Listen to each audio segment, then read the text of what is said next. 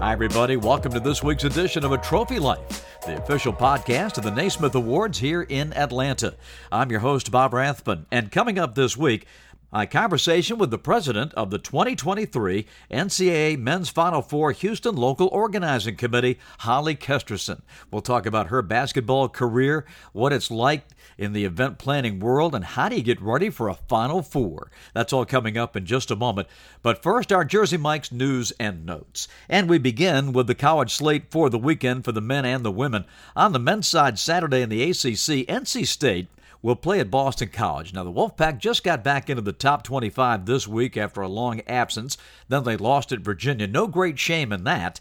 But NC State will be tested in this game. Boston College is starting to come on. Earl Grant's club is 6-8 in the ACC, but they did pull off a big upset win at Virginia Tech on Tuesday night. So keep your eye on that game, NC State at Boston College. Also in the SEC on Saturday at 2 p.m. on ESPN, Alabama and Auburn. Alabama's up to number 3 in the country now, and they are 11-0 in the SEC, the best conference start for an Alabama Crimson Tide basketball team since the mid-1950s. We've got 2 head-to-head matchups in the top 25 for you this weekend. UConn will go to Creighton and Baylor at TCU. In women's basketball, a big one Thursday night in the Big Ten. In fact, it's the first top 5 Big Ten game since 1993 when number 5 Iowa goes to number 2 Indiana. The Hoosiers at that number 2 spot, their highest ranking of all time. And that all leads up to the Battle of the Unbeatens on Sunday, 2 p.m. on ESPN, and the SEC. Number 1 South Carolina plays host to number 3 LSU. South Carolina had that big win holding off UConn last Sunday in Hartford. Both teams are 23-0. LSU's Angel Reese is playing her way into the Jersey Mike's Naismith National Player of the Year honors for the women. She's put together 23 straight double-doubles. One to watch. 23-0 versus 23-0, South Carolina and LSU on Sunday. Friends, we are excited to announce that our 2023 Jersey Mike's National Men's and Women's College Player of the Year midseason teams are now out. Check it out online at NaismithTrophy.com. Also, our social media feeds, for example, you can click on Twitter, and it'll take you right to the list of the top 30 men, the top 30 women, and included in the list are champions from a year ago. Oscar Tshiebwe of Kentucky is on the top 30 men's list, and of course, Aaliyah Boston of South Carolina leads the way on the women's top 30 list. But check it all out at NaismithTrophy.com and keep tabs on the top players of the country as we come down the home stretch in college basketball. When we come back, my conversation with Holly Kesterson. But first, this from Jersey Mike's. Did you know Jersey Mike's Subs freshly slices the meat right in front of you? It's a Jersey Mike's thing. And did you know I, Danny DeVito, am disqualified from being named World's Sexiest Man? The first statement about fresh slicing at Jersey Mike's is true, but Mr. DeVito's second statement is false and not endorsed by Jersey Mike's. I endorse it. Jersey Mike's does not. I do. We don't. Do. Don't. Do. Do not. Do. Sliced right in front of you. It's a Jersey Mike's thing. A sub above. 4 weeks from this Sunday will be Selection Sunday, and 2 weeks after that, the dreams of 4 teams will be realized. They will be headed to the men's Final Four in Houston, and waiting with open arms will be the Houston Organizing Committee, led by our guest this week, Holly Kesterson. Holly, how are you? I am great. Thank you so much for having me with you today. Well, we are so excited. Of course, it's such a big weekend for everybody in college basketball, but particularly for us here at the Naismith Awards. Our big brunch will be coming up on Sunday. We can't wait to get to Houston, and I know you guys have been working on this for years. So much to talk about, and of course, your basketball background, too. We'll get to that as well. But when you get, this is something that, of course, the sporting world, we just sort of parachute in for a Final Four. But this is, as we know from Atlanta's experience, this is something that takes years and years to get ready for. When did you jump in as the local organizing committee to plan this year's Final Four? It is a huge undertaking. You are absolutely right. So we were awarded in 2018. So I was a part of the team that worked on the bid prior to that. So I've been working on this Final Four technically since 2017, if you'll believe that. Wow. But kind of eyes on this event really started in the fall of 2021. So we are coming up on 18 months of dedicated, everything living and breathing 2023 NCAA Men's Final Four. It's not Houston's first Final Four, of course. There's a blueprint to go by, and of course you watch what happens in the other cities as well. But where do you start, Holly, when you get this thing? Where do you begin?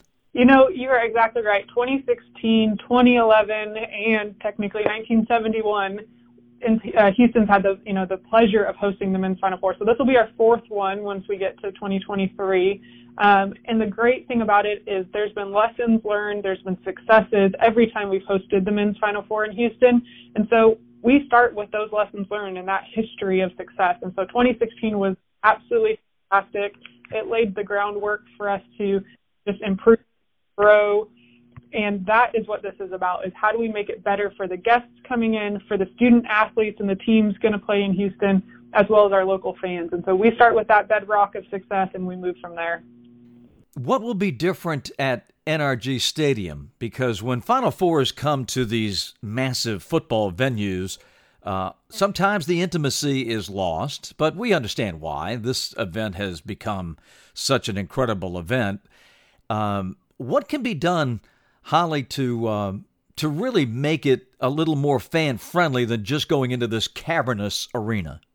Yeah, it's definitely a different experience than your normal basketball arena, that's for sure. But one of the great things about stadiums these days is the technology that comes.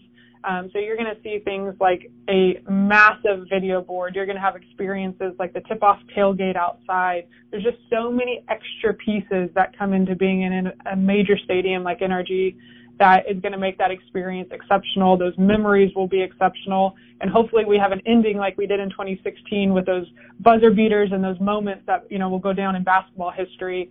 We could only be so lucky to have that experience again. But I think that anybody coming in expecting a normal arena experience will have a totally different opportunity, but certainly not anything less than great basketball. Cannot wait to get there.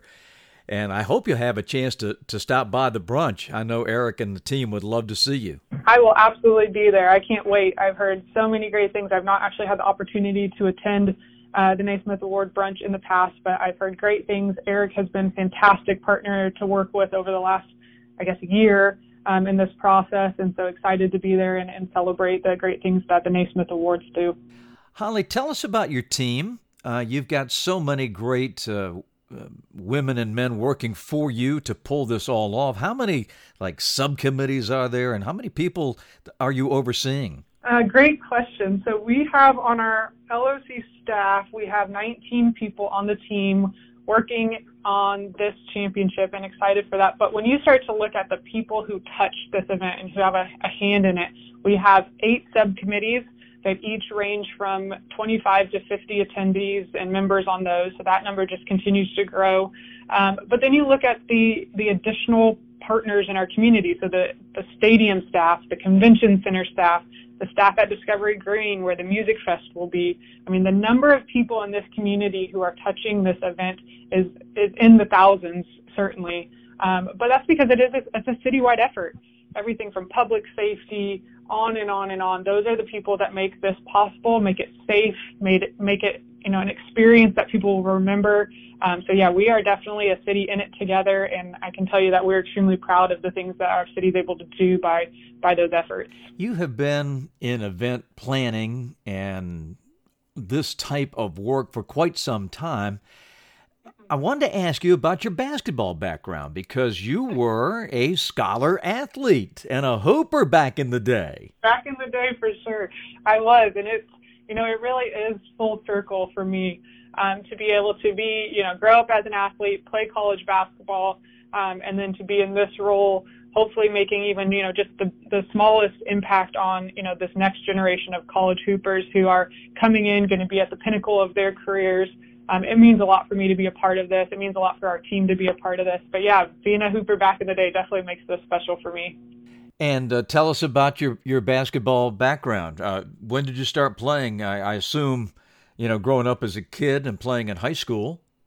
Yes, I grew up playing basketball. I started in elementary school, like every kid out, on the blacktops, at recess was where that all started, and played through high school, played travel ball like most kids did, played AAU, and then was extremely fortunate to get to play at Johnson & Wales University and play college basketball, which was, a dream come true for me. Got to do, some coaching after I played. So I've been in that basketball world for a long time. It was the love of my life. And so to be able to transition my career into the sports industry and specifically be touching basketball events again is definitely a fun experience. Did you grow up in New England?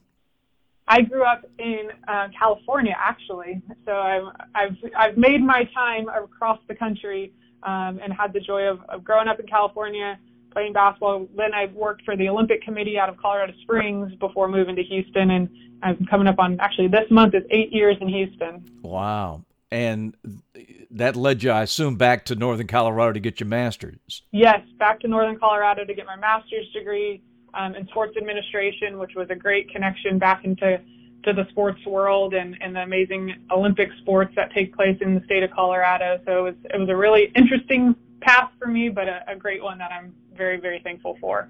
You also spent time with the Paralympic side of things. What did you take from that? It's funny. I tell this story that when I left graduate school, I really wanted to work for USA Basketball. I wanted to stay in my basketball lane. That's all I wanted to do. But the internship opportunity I received was with the Paralympics. And I thought, I'll do my internship and I'll move on and get back to basketball. But I had to learn a whole new view on sports, a completely different way of doing things, how to rethink sports, different ways of competing. And it taught me how, back to your sport days, how to work hard and how to be open-minded and be challenged, because it is a totally different sports world than I had been exposed to. And I absolutely fell in love with it. And so I went on for my internship to take a job with the Paralympic division. Went on and just spent as much time there as I could, because it was just a great experience around some of the most inspirational athletes that I've ever seen in my life, some of the most amazing, gifted athletes I've ever seen. But Paralympics is a movement that I hope continues to grow and get traction, because it's absolutely one of the most special things I've ever seen and been a part of. Wow, that's great testimony. Well, Holly Kesterson, we cannot do anything but wish you nothing but the best. This is such a massive undertaking. I know sleep is kind of put on the back burner now for the next few weeks, but I know you guys will be ready for the world to come to Houston, and it'll be another memorable Final Four. Best of luck. Not that you'll need it. I know it's all planned out and ready to go, but we're so excited to come to Houston. Well, we can't wait to have you, and thanks so much for spending time with us today. Hopefully we'll get a chance to chat while you guys are here in Houston in, I think, 51 days. The countdown is underway. Holly, thank you. That will do it for this week. Make sure you rate and review us. Lets us get the word out to college basketball fans everywhere. We are coming down the home stretch with a lot of great games. The NCAA tournament is right around the corner. And, of course, our award season is in full swing, too. So lots to talk about in the weeks ahead here in February as we get into March. Until next week, for all of us here at the Naismith Awards, Bob Rathbun saying so long.